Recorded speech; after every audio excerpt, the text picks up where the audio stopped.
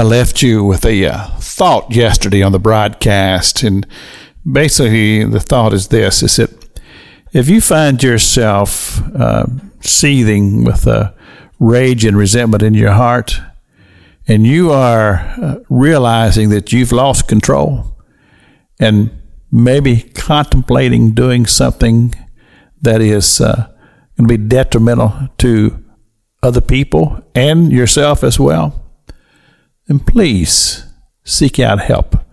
There are people out there who are trained to help people deal with emotional issues. And one of the things that I have discovered as a pastor and a counselor, and I do have some certification as a counselor, that counseling is just unraveling.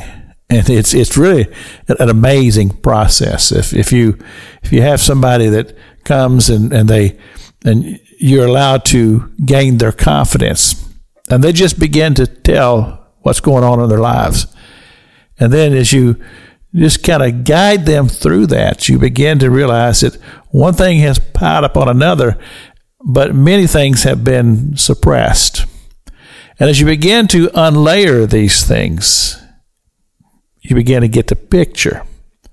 And somewhere along the line, you're going to find out there's been some rejection take place. In some capacity, this person has experienced either overt or covert rejection.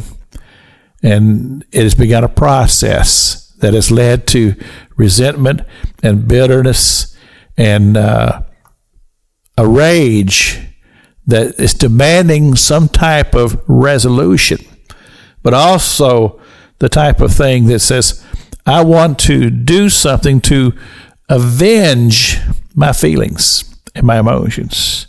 It's very dangerous, very detrimental, and there is help. And I'm just telling you, there is help.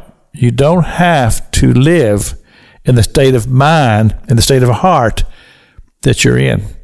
As we've been studying this story of Joseph and his brothers and all the things that led to that fateful day where as they looked over the ridge and they saw their brother coming, they developed this plot in their hearts and minds, and they said, let's kill him.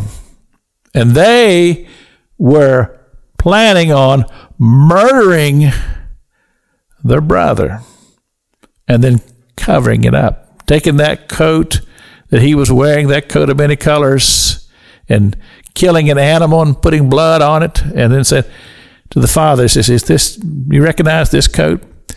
And they were going to follow through on this diabolical plot to kill their brothers because of the rage that's been building in their hearts over many, many years, feeling the rejection from their father and seemingly nothing to be done about it. And they thought, well, we'll just get rid of little brother. And then somehow or another, that'll make our father love and accept us more. But we know that this would not have happened because that's no adequate resolution to these type of problems. The only way to resolve them is to deal with them. And of course, let's not forget the power in prayer. This is Pastor Jack King with the gospel on the radio broadcast.